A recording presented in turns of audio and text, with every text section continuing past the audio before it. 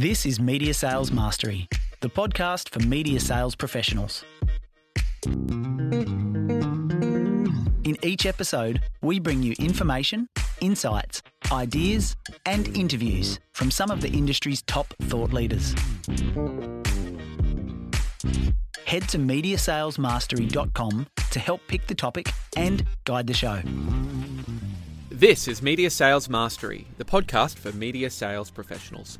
I'm your host, Jamie Wood, and our topic today is media business beyond sales. So part of being a high-performing media sales professional is having a high level of emotional and organisational awareness, meaning that whilst we operate in revenue generation, and that's where our primary focus needs to be, the media businesses that we operate within are often quite complex organisations which have multiple business units, different stakeholders, different processes, and competing interests as well. One of the critical errors that we see many media salespeople make early in their career is failing to acknowledge that they operate within this broader ecosystem. Now, the list of issues is pretty long. It can lead to unnecessary angst and frustration associated with, not understanding why the business you're working within is making certain decisions, not feeling like the priorities of the business are aligned to your revenue objectives, feeling like you've got resource constraints, or feeling like there's investments being made that aren't allocated correctly or to where you think the priority is, and even just sales processes that you might think are unnecessary or feel a bit antiquated. Media salespeople with a strong commercial acumen very quickly differentiate themselves from the competition and from their peers internally within their own business. More importantly, I think just having an understanding of the drivers of a media organisation will allow you to more effectively operate within it. Our guest today, a good friend of mine, Chris Boraine. He's somebody I've known for many years. He's now based in Cape Town, South Africa, and he actually sits on multiple boards for the advertising industry, including IAB South Africa and the Advertising Regulatory Board. He's also held multiple roles in the C-suite of many media organisations and currently consults across a very broad range of areas within media business, both domestically and internationally. It's going to be a great episode. Obviously, it's underpinned by the context of a very serious world event in what is coronavirus right now, but I thought this is still really good stuff to be covering right now, particularly as a lot of people are going to see some pretty seismic shifts in the gravity of the organisations they're within. Upping your commercial acumen and having an understanding of what happens in tough times will be very, very beneficial to you. Feel free to reach out to Chris or myself if you want us to cover something more in depth. Hope you enjoy. The first five. Chris, welcome to the show. Thank you, Jamie. Thank you very much for having me. It's really good to talk. Before we jump into the main topic all around, media business and beyond sales, can you please just tell the audience a little bit about yourself, what you currently do, your previous experience in media, and where you started out? Sure. Thanks very much for having me.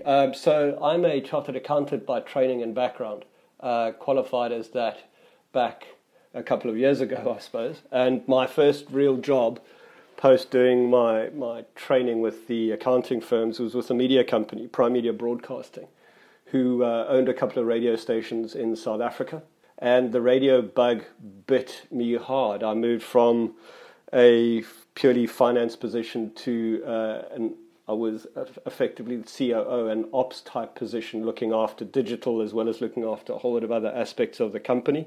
Post that, I was CEO of Prime Media Online, so Prime Media was a listed media company that had a whole lot of different assets through South Africa, and then moved to and spent 5 years working in Australia, where I worked across a number of ARN. I worked for a year as the National Trading Director, but also worked for BBC Worldwide as Head of Business Development. On completing that, moved back to South Africa, where I've been consulting to large media companies across the spectrum, from print media, where I looked after I was head of digital. I sort of go in and consult to them in ways of optimizing and increasing revenue in their company. So worked across independent media as their head of digital media, as well as the commercial director for the Mail and Guardian newspaper group. And currently I'm consulting to a company called African Media Enterprises. We own a number of radio stations in secondary markets in South Africa, so in the smaller provincial towns, but also have big financial websites, and I am heading up the Cape Town operation for them, so looking after sales, but as well as looking after their digital operations. So we're about to launch a podcasting division, and I'm heading that up for them in addition to looking after the commercial aspects for anything out of the major market in Johannesburg. Fantastic. And there was a reason I reached out to you for this particular topic around getting an understanding of media organizations more broadly than just revenue generation and optimization. It's probably, given your experience, would it be fair to say that media salespeople could really greatly benefit from having a better understanding of the structures, the drivers, the components of a media organization, and if so, why? Jamie, without a doubt. I mean, what media salespeople do generally, and it's not a negative, it's a positive, is they're fairly focused and blinkered in their approach. Everything that they do is to try and generate revenues. And media organizations, to me, the best media organizations are organizations that are revenue focused, that go out, that treat their salespeople as the kingpins in driving sustainability and success for the business.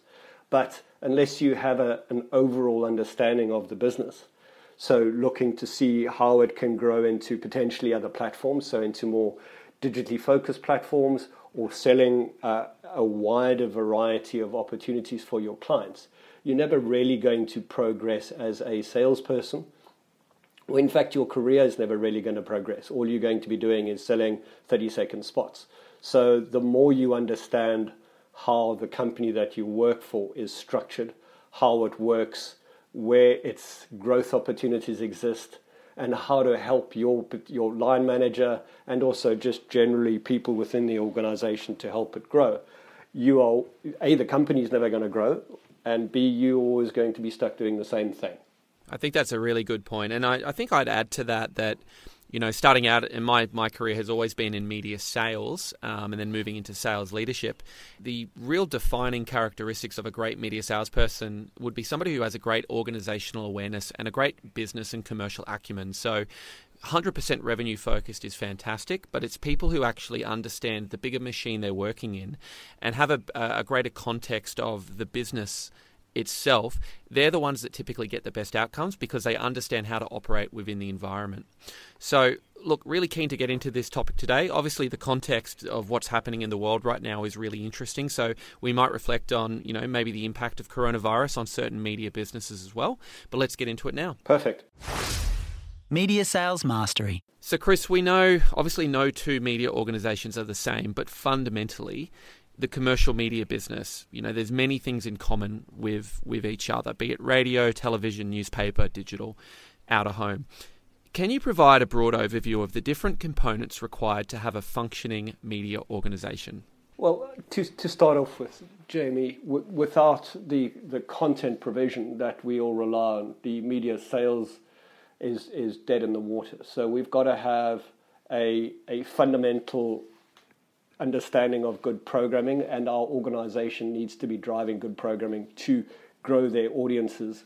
So programming to provide content that we can sell, that's also underpinned by good research and analytics, so we can understand what our audience likes and dislikes, and also how to grow our particular audience, be it in digital or be it in radio. So fundamentally, those two major components of any media organization, from a sales perspective to help drive the revenue, but then from a programming or content generation side. Underpinning all of that, there's business development, looking for new ways of growing revenue, looking for new opportunities, not always staying in the one silo. So as radio, and we want to always be looking at how print fell apart. And it was because they just kept on saying, that the world is never going to change, and people would always read newspapers, and advertisers would always be happy doing what they, continuing to advertise in print. So always having a strategic perspective and looking to see which way the world's turning. And that is just an overlay on top of those two particular divisions, making sure that we're always working going forward. Then underpinning that is the support services. So I started out in finance, and that's always a critical element of anything, because A, you need to understand what you're spending and how you're spending it, and making sure that you're able to collect what is due to you and make your staff happy, put the right incentive the right incentives in place that you can then reward and adequately reward your salespeople and make sure that you have the best talent on board. Systems and integration into that are critical. I look after an element of that as well, making sure that you have the right playout systems or the right content management systems, depending on what type of business you are. But making sure that your audience is able to interact with you in the best way possible, and that your ads get flighted and or displayed and or showcased in accordance with the wishes of your advertisers. So understanding how that all then fits in to one single organization and how they all play together. They're almost spokes in the same wheel. If one breaks, everything starts falling apart very quickly. I think that's a really salient point to finish on. You know, one thing that I think is a key takeaway for the audience is you do actually have to balance the needs of your advertisers and your audience very much equally, and I think sometimes we can be very client oriented in media sales. It's certainly up to us to push the organization to maybe go into areas that they're not used to, or to really be the advocate of the clients within our organizations, but not at the expense of the actual audience experience. And expanding on that very good sort of summary of you know, the different components of a media organization, a natural extension of that is, what's the difference between a publicly listed versus a private enterprise in terms of a media company? Can you speak a little bit about the differences between what a publicly listed company or a privately held media organization would be, and how might that actually influence the way that business operates day to day? So I've worked across both listed entities that then went private, as well as private entities that listed and just private entities that stayed the same, as well as public organizations like the BBC. Which were mandated to look after the British people, per se. The biggest difference to me in working for publicly listed entities is the continued pressure that you have from analysts and shareholders to keep on increasing revenues. And it's less about necessarily what is good for the business and how to grow the business, and more about making sure that your dividend flows are kept up to speed and increasing, and that your results are keeping on getting better on a quarterly or an annualized basis. So there's tremendous pressure from shareholders and from institutional investors, rather than someone who knows and understands the business and is investing in radio or media because they like the media, or they feel that media as a business is a good business to be in. So I worked for a business called Prime Media, and they were very instrumental when South Africa went through its democratic transition. And they were a talk radio station, and part of their ethos was in allowing people to talk to each other and engage with one another. And that came down from the family that owned the business. They wanted to make sure that no matter what we did, the ability for people to talk to each other, even if it meant there was a drop in profits, took first prize over and above just purely driving after profits.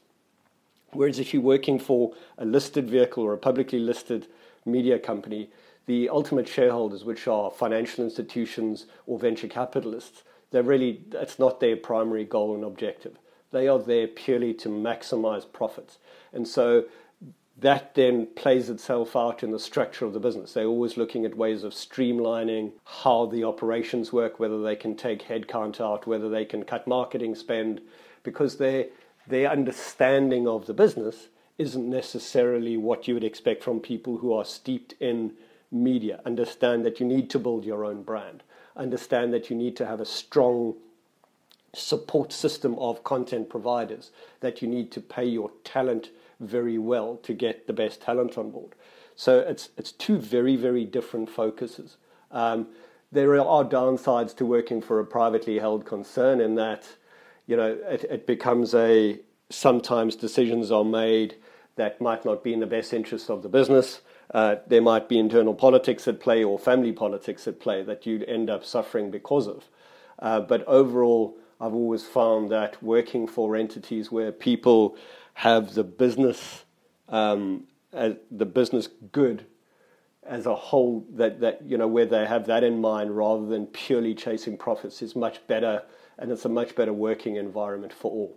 just to add to that, I've also worked for a business where we were bought out by venture capitalists, and that's potentially the worst operating environment at all, because there it's purely a matter of they are trying to maximize returns in the shortest possible time.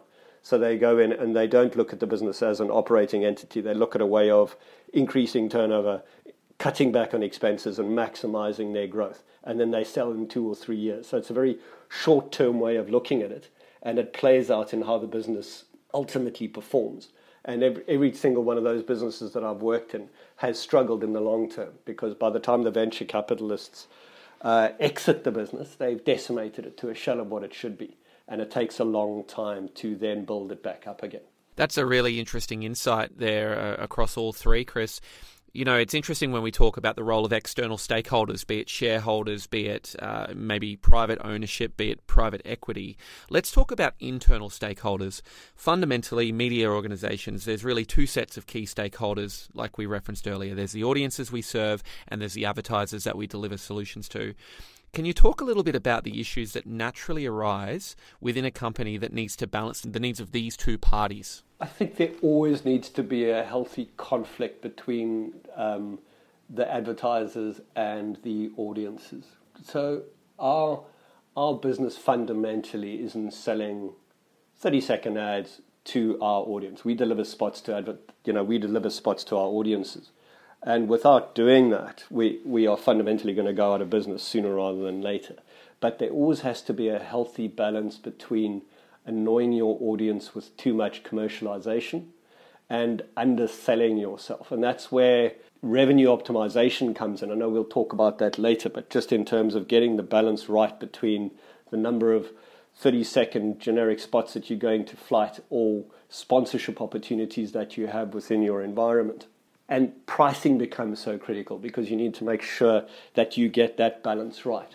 I think ultimately, though, it will never do the advertiser or the advertising agencies any good if we've annoyed our audience to the point where they start switching off or start becoming dead to the message that we're trying to convey.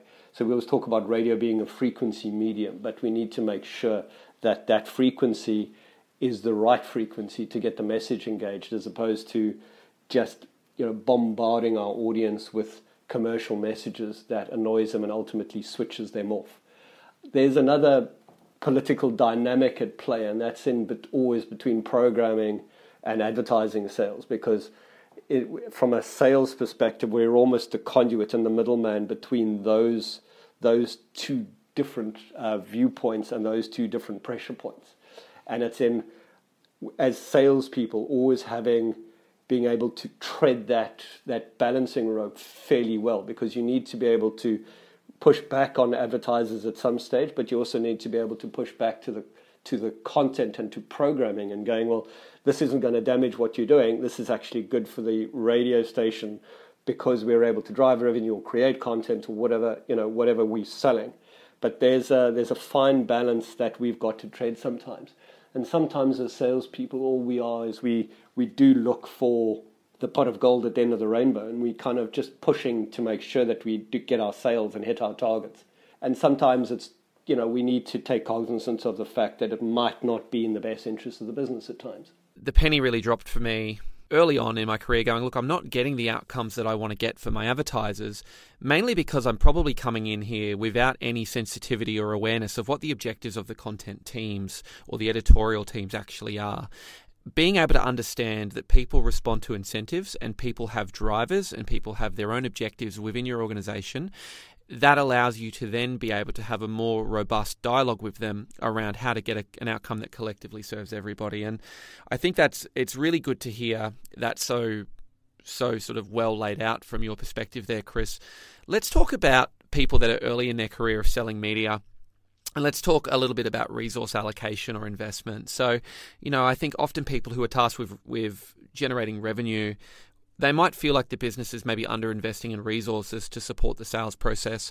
I know it's quite easy to look at your main competitive set and see what they have that maybe you don't. Maybe they've got a research and insights team and you don't.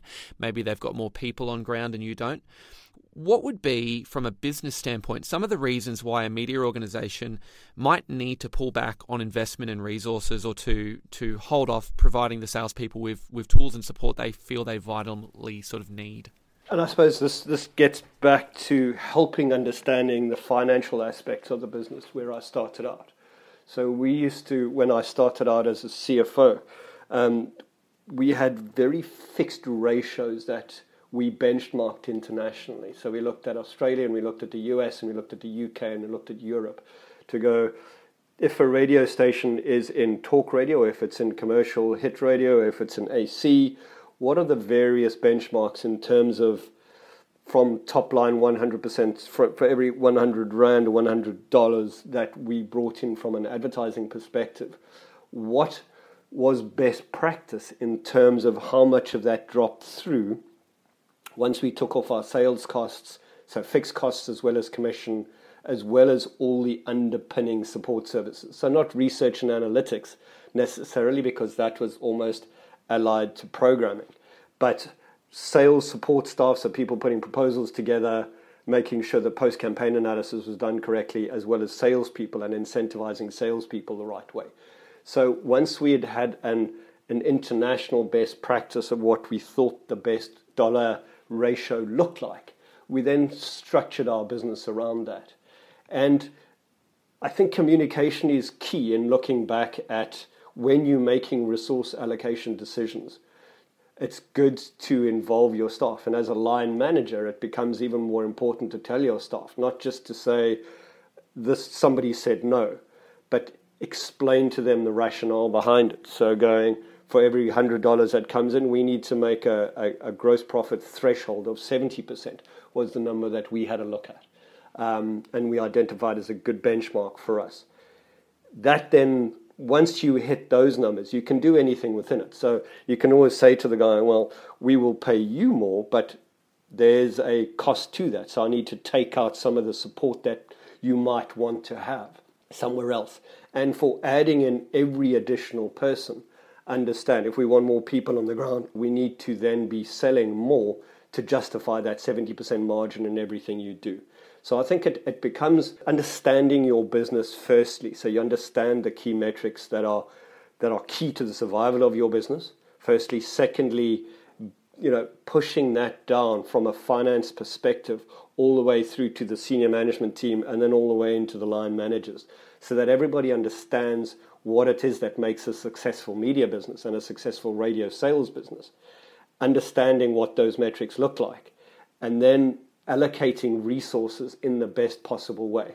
So it's no good, paying everything out in commission to your salespeople when they then don't get someone who can do the booking for them, and making sure the post-campaign analysis gets done properly, or putting the right proposals in place. So there's an overall team that needs to be structured around generating revenue. But it's as long as when you can communicate that out to the individual staff members, I think that's when everybody starts understanding it and getting a better understanding of what makes a successful business work. And it's a very, very good point, because I think one thing I have to reinforce a lot of the time with young media salespeople who can often look at top-line revenue as the metric of success. We've just got $100,000 into the business. And what you have to say is that is fantastic. Absolutely, that is great. We're getting that demand and that revenue. But our profit is actually made in the implementation of that campaign. Yep. Our profit is not made from getting the revenue in. We need to look at the resource we have to allocate. We need to look at the yield that we are trading at. We need to look at how this potentially could make people in the organization deprioritize other critical revenue generating tasks. And certainly from a fulfillment perspective, we need to make sure that we've got the people on ground who can service and hold that business. And I think this leads on to naturally the next point around revenue optimization and pricing. This one I feel can be a major source of angst, and I think you and I, when we actually had a brief period of working together, we were working together in the context of I was a media salesperson and you were the national trading director who was setting the terms of pricing. Let's talk about salespeople feeling like they might be unable to generate revenue at a price point or a yield that's dictated by the business rate card. Why do revenue optimization and trading teams exist in media businesses? And how does a media salesperson better work with this function to get the right outcome? So Media sales, it gets back again to the fine line that we need to trade between audience and revenue. So there's only a finite amount of inventory that we can allocate for advertising sales outside of the promotional aspects that we have within our businesses. So let's take it for an example, it's 12 minutes an hour. There's only a set amount that we can do before our audience starts getting annoyed and starts dropping off.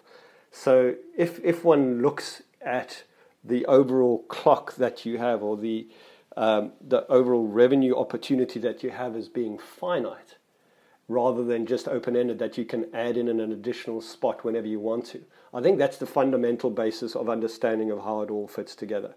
Because if you are then wanting to sell at a ridiculously cheap rate or at a reduced rate, understand that your overall targeting or the revenue numbers that you need to hit to make your budget or to ensure that you get paid commission is going to suffer because of that. So it could be a $100,000 deal that you're bringing in, and all kudos to you for doing that.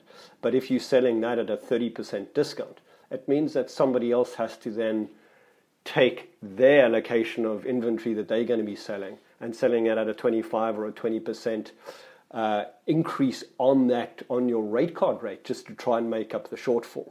So fundamentally understanding how much you have to sell in terms of where you'll start pushing your audience away, and then understanding what your profit incentives are. How much inventory do you need to sell at what rate to get to the budgeted number that you need to do to pay all the salaries, to pay all the support staff and the support salaries, and make sure that your product gets to where. Understand that metric, and then look at it in a way of going, well, how do I then ensure that whatever our rate I sell at is in the best interest of the business? And that's where the conflict arises between the revenue management and looking at what your sales ratios look like and how much you've sold out and at what rate, and just getting back to the AE on the ground going, I've got a great deal for $100,000, but unfortunately the $100,000 is at a discount of 30 to 40%. Now, that takes time to understand. And again, it's in communication. And I think what I tried to do in my role when we did work together was, again, explain. Go in, and we had various dashboards that we set up, so we understood how much we had sold at what particular rate and what our target rate was.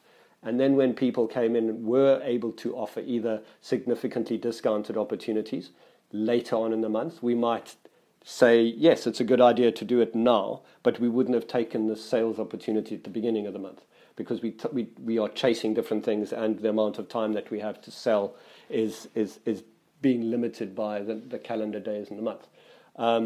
So there are various inflection points, and as long as you have a detailed understanding of your inventory and your pricing, and I think today it's fairly easy to do. There are enough systems out there that can push those ratios out onto a dashboard on a daily, if not hourly basis. It makes an understanding of what the requirements are a lot easier, but it also then makes communication of that back to the sales management and ultimately to the sales team easy as well.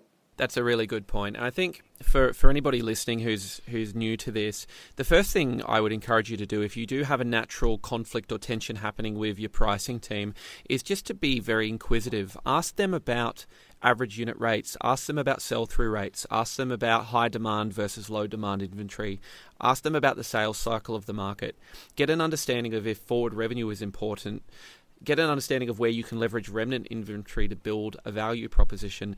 Being able to really have good working relationships and to be naturally interested in this area will actually arm you with better dialogue to go and have to your clients. My experience, having conversations with many agencies and many advertisers, when you give them an understanding of if they want to drive value, there's a certain way that we need to interact in order to extract that value for them, it can actually be very fortuitous for you. It can allow you to get them to book earlier than they might normally. It can allow you to have really, really rich conversations around what they place value on versus what they see as being ancillary. So I think this is an area where just in my conversation with a lot of people, it is a natural source of friction. It's always going to be a bit like that. But the people who can really build those relationships with the people in this function are the ones who get a great edge for their clients and for themselves. I think, Jamie, communication's key. Absolutely. Communication's key in everything that we do. The business, once we had, when I was working for ARN, we had 13 different databases, I think was the number that we consolidated it into one to get an understanding of how much inventory we had and at what price. So there was time taken to understand the fundamentals of the business, which then fed up into daily charts going, this is how much we've sold per radio station, per time channel, and at what rate. Once you start understanding that and communicating that back, and then as an AE, understanding what that looks like, sitting down with your pricing rep and going, so if I book it here and at this time, am I able to do this? But just understanding the workings of the business. And as long as the pricing managers are pushing back with that kind of information as well, I think a healthy dialogue's always good. In some instances, you're always going to get unhappiness, but I think healthy dialogue, understanding, and if you're an AE, you then get an account exec, you're able to understand it, go back and work through your proposals that you're doing to make sure that you're optimizing value for your clients as well. At a sales level, this is a really easy way to think of it. If you have one piece of inventory and you have multiple advertisers who are vying for that same piece of inventory, the price is naturally going to go up. Now, think about how that might translate to when you're building out a pipeline. Always have more opportunity in your pipeline than you have available inventory, because that will allow you to then make really good selective decisions around which clients are actually going to get you the best yield on that activity. Let's talk a little bit more about KPIs and processes and systems within a media organization, specifically at a sales level, Chris. Media salespeople obviously can be a little frustrated by maybe the level of reporting, admin, compliance, process required of them by the business. I think the natural attitude of a lot of media salespeople is, I want to be autonomous, I'm a self-starter, I love spending my time in the field in front of clients. Why are you asking me to come in and spend 2 hours a week doing this low return admin? Can you talk a bit about why these systems and processes exist and how a media salesperson can reframe their attitude and approach to these? Again, Jamie, it's all about understanding the fundamental levers of the business. If you understand where the various ratios sit, how much money the business needs for it to survive and what those ratios look like, that then gets built into individual team KPIs, individual KPIs. And unless there's a two-way flow of data and dialogue between both, the business and the account execs on the other side, pushing that back in terms of how many calls I made this week or what my sales were this week and what my inventory was priced at, there's just going to be this complete lack of understanding of what it makes to get the business successful. And then ultimately, unless you have those warning signs in place or unless you have those reports in place, when things take a downturn like they could possibly now be doing now with the coronavirus, but just with the up and down swings of the economies that we've seen over the last 6 months, with the American economy either flying or then the stock market taking a beating, unless you've got some kind of reporting and warning systems in place, you won't be able to flag it and start adjusting your business to make sure that you are geared for long-term survival. So it's a two-way street there. So the business and the finance people and the pricing people can only do the work that it's not all just about collecting money and paying the bills. It's also about understanding those levers, understanding those pressure and inflection points and warning signs when they crop up. And unless that information is fed back to them by the actual people on the ground, there's no way of getting that information back in to make adequate decisions and to make adequate pricing decisions. So I know it is a frustrating point. I mean, having moved from a purely finance role into knocking on agency doors as I do now, the endless reporting sometimes does get to be a little bit too much. What have you done this week? What are your sales points? How much money is sitting out there?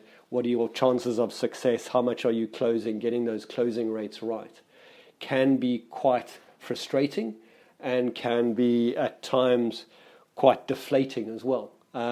It's important ultimately for the long-term survival of the business that we get an adequate amount of reporting back from people on the ground so that we can make decisions for the future sustainability of the business. And that's getting that balance right, I think, is key. The last thing you ever want to do is take people who are and should be out on the road selling, because that's what they're really good at. They're really good at sitting in front of people and closing sales and generating sales.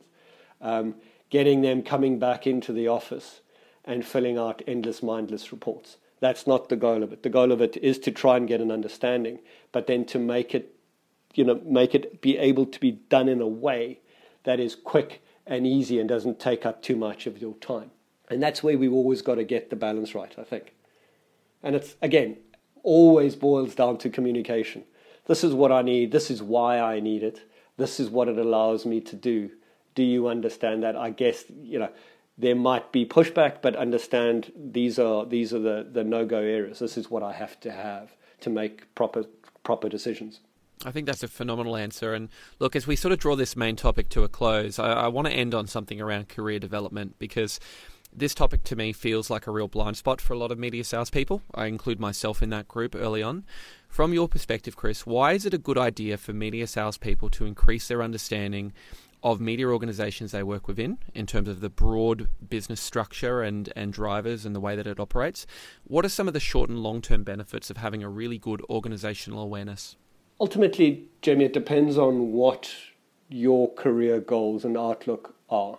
If you are coming into any organization and are there just to make have a drive-by mugging, so to speak, so you're only in there to make short-term money and you don't care about long-term sustainability of your own career within that organization, you'll have a different viewpoint to someone like yourself who came in, had a look at the business and went, I fundamentally like this business. I can see myself working for this business going forward, and I will do the hard yards initially to get me to a place where I can progress up the career ladder and take in a more senior and more managerial role, if that's what you want to do. Some people don't want to do that.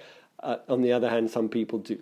I think fundamentally you've got to have a kind of a mindset where you go, the more I learn about the organization and how it works, the better for me to either grow and progress my career, or if my goal is purely just to maximize revenue opportunities in the short term, you will do so much more of that if you understand how the organization's put together as well.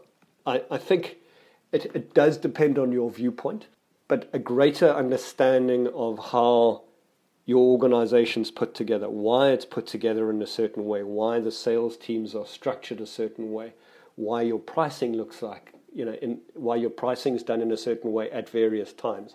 An understanding of that will allow you to develop your own career and your own revenue opportunities.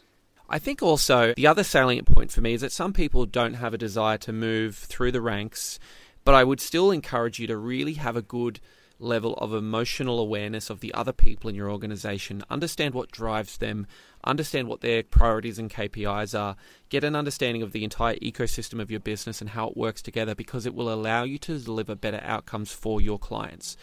Being able to work within a complex set of systems and processes and people and procedure and changing objectives and different stakeholders, being able to understand how to navigate that with really good commercial acumen will absolutely elevate you above your competition and will make your life a hell of a lot easier as well, because you'll have an understanding sometimes why things aren't getting up within your organization. Oftentimes there is actually a valid reason. It's about just having a level of awareness as to why that might be. That's a perfect answer.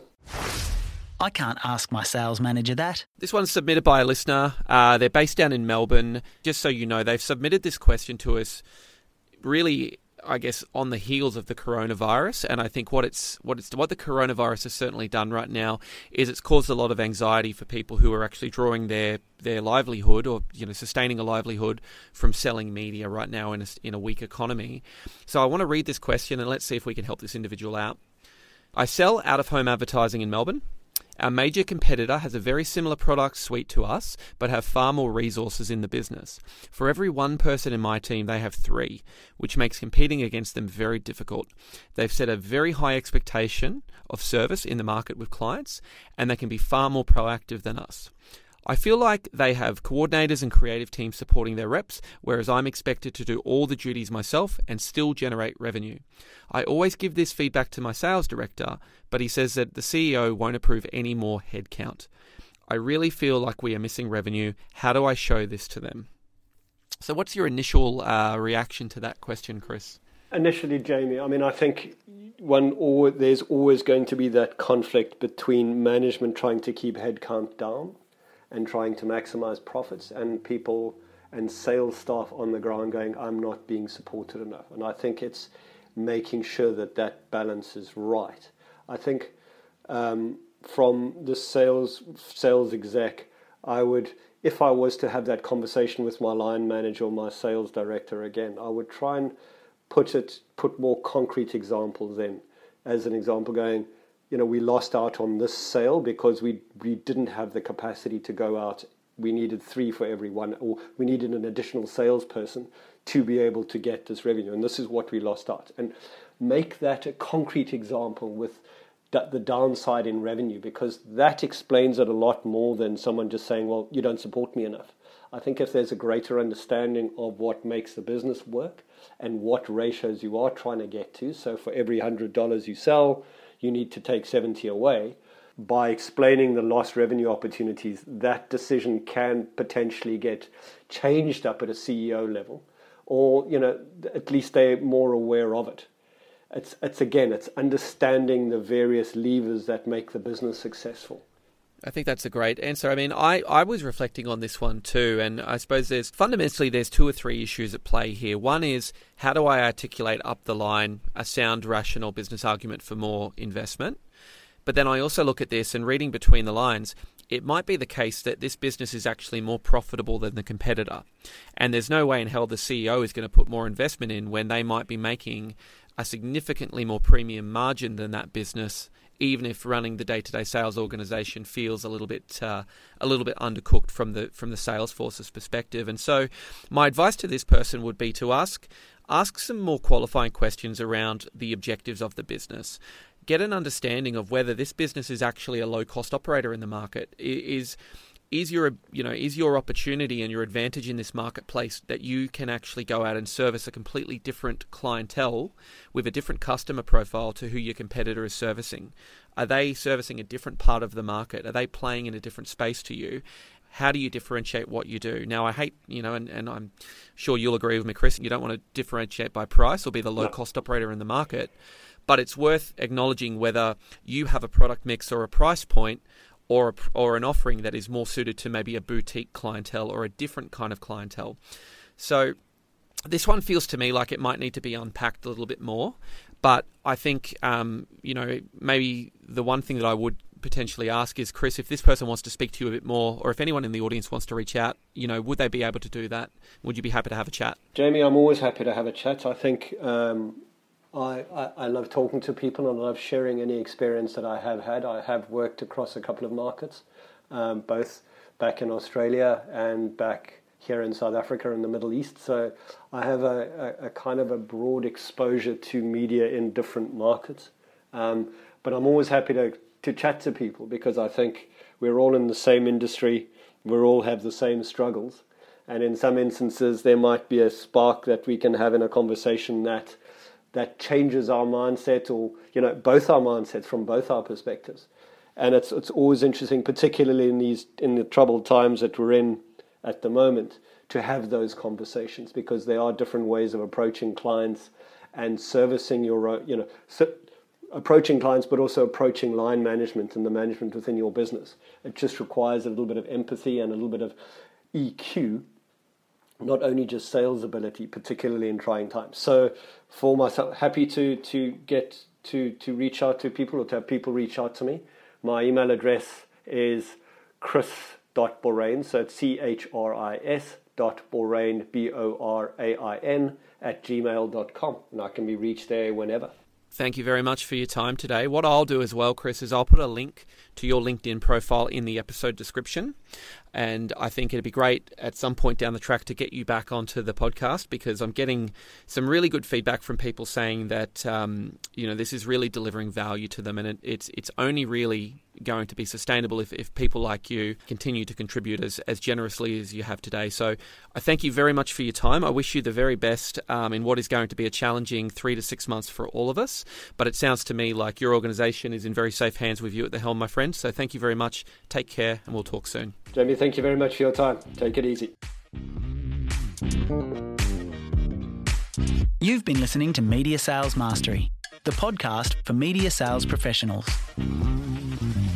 Head to MediaSalesMastery.com to help pick the topic, guide the show, and don't forget to subscribe to receive new episodes each week.